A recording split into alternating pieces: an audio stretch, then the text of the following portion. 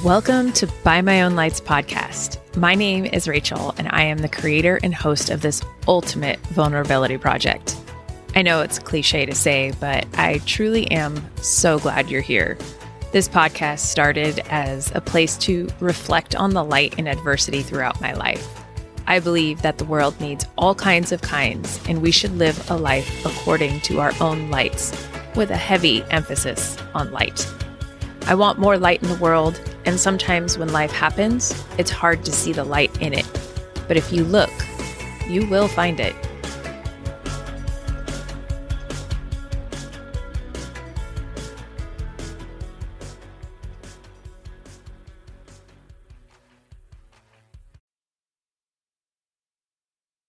Last week, I gathered with a small group of women, and the topic of our conversation was about courage and bravery.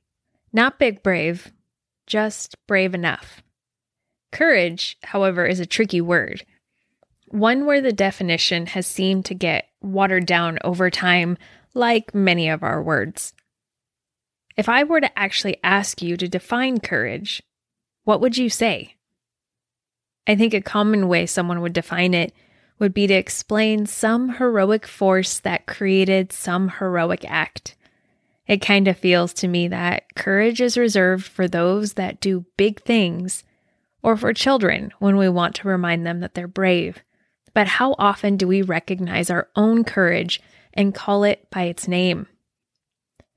The root word of courage is cor, which simply translates to heart. So when I think of courage, it means a strength of heart. Author Nicole Unice describes the definition of courage as mental or moral strength to venture, persevere, and withstand danger, fear, or difficulty. I think an impactful word that stands out would commonly be strength, but really, I think the most prominent words in the definition are to venture, persevere, and withstand. Courage does not always feel like a strong heart. As a matter of fact, often after I have expressed my own courage, I feel like I have drained all the strength from my body and I'm left weakened. If my heart was really strong, it would have a bit more stamina, right? I don't want to define my courage by the stamina of my strength, because if I did, I would be a woman of very little courage. I would rather have it defined by the achievement of venturing just beyond, of persevering and withstanding danger and fear that has typically left me depleted. I can look back at all the times where I was scared, but I made it through the other side of my fear by withstanding it. And that's courageous. Or the times that life was hard and I just wanted to find an easy path, but I didn't. I instead ventured just beyond the hard, and that was courageous. Or if I continued to do something with no promise of ease or success and persevered, that is courageous. You see, courage ignores all the emotions that tell us to retreat and stay put. And yet we don't look at the seemingly innocuous acts of courage and we dismiss them as such because it wasn't of heroic proportion. Through our talk of courage, we were asked to give ourselves a courage rating in a courage inventory document. And this is in different areas of our life. Spoiler alert, none of the statements were grandiose as pulling an animal from a fiery building. Instead, the categories were things like engaging in healthy conflict, or embracing my own limits, and letting things go and forgiving coworkers. I rated myself bold and free in the areas of healthy conflict. I truly believe that healthy conflict is an intimate and bonding experience when it stays away from toxicity. I actually find significant value in conflict. I also rated myself bold and free in other categories like believing and trusting in God, standing up and speaking for myself, and forgiving my coworkers. Where I felt that I had no courage was, ironically, letting go and forgiving my family and myself and listening to God's direction. So I asked myself, why can I forgive my coworkers, but not my own husband or myself? Why can I fully trust in God, but not venture deep into the direction He is calling me? So let's start with letting go and forgiveness. I discovered I have a built-in excuse for those further from my inner circle. I give them less of me, so when they hurt me, they're only hurting a tiny part of me. My excuse is, they didn't know better, or it's okay. I only freely gave them what I was willing to go without. I instead keep the more valuable and treasured parts of me close by and feel as though that is something that needs to be earned because, well, I have trust issues. So that obviously led me to why I am less forgiving to those closest to me. I'm willing to give away the valuables of my soul to them. And so the hurts are big. But the same issue appears, trust. I don't trust strangers with my vulnerabilities, but then I may give too much trust to those closest to me, oftentimes without regard to any red flag. So when I say trust issues, it's not just a lack of trust or an abundance of trust. It is all of it. But I pick and choose who gets what in a seemingly arbitrary manner. Trust is actually a very powerful currency. It can buy you freedom, it can buy you courage, and it can buy you deep, deep love. And we exchange it for highly coveted treasures. And as with most currency, it is valued differently in all parts of the world. Trust is valued differently in parts of my world. I have more courage in forgiving those that I give little to, but no courage when the stakes are actually high. So I find myself in a discovery mode right now with all this new insight. I don't know what to do with the information that's been revealed to me, except I will continue to explore it and ask questions, starting with, is there courage in keeping my trust currency the same value to all? Or is it courageous to give more trust to those further removed from my inner circle?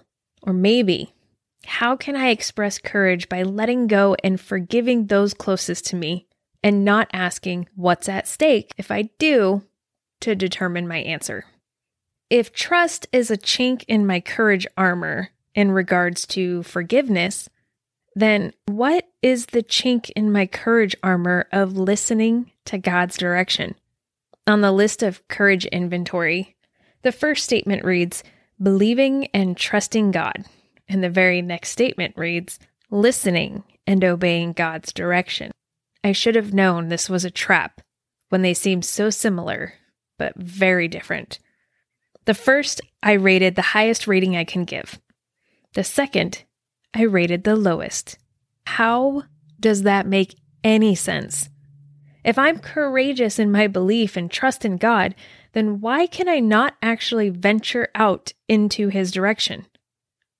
I caught myself in my own lie unknowingly, because if I was truly courageous, I would venture, right? That's built into the definition. So which one of my answers was true? Because they both could not be true. I believe and trust God with my life, but that doesn't mean I don't get to be scared every now and then. I think where I let my fear impact my venturing skills is that here on earth, my life is not my own. My life is the wife of my husband, the mother to my children, the friend to a friend, the small group leader to high school girls, the volunteer to a charity, the employee to an organization. The list goes on. So the direction God pulls me will not only pull me, but my husband's wife, my children's mother, and my friend's friend. My fear, or excuse, is not believing in the depths of others' trust in God. Belief and venture seem to be the polarity of whose I truly am. If I trust that I am of God, then my life is His, and the strength of my heart to venture is undeniable. But if I don't trust that, then I am declaring that my husband's wife and children's mother is greater than God. Now, in my heart of hearts, I know whose I am. I know who calls me. And so this discovery mode here is a solved mystery. The only action to do is recognize the emotion that has been paralyzing me from venturing into God's direction. I need to trust in His will, and I need to trust that it will bring me the courage to venture and withstand all else.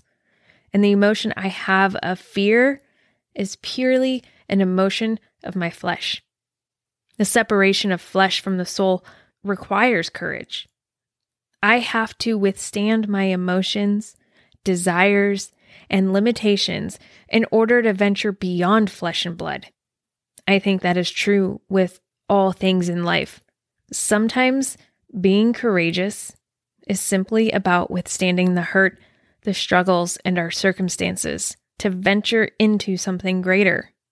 It's not always about changing our circumstances. Sometimes it will be about keeping your feet planted and heart firm as we wait out the storm. And when you do this, call it by its name, courage, because you are courageous.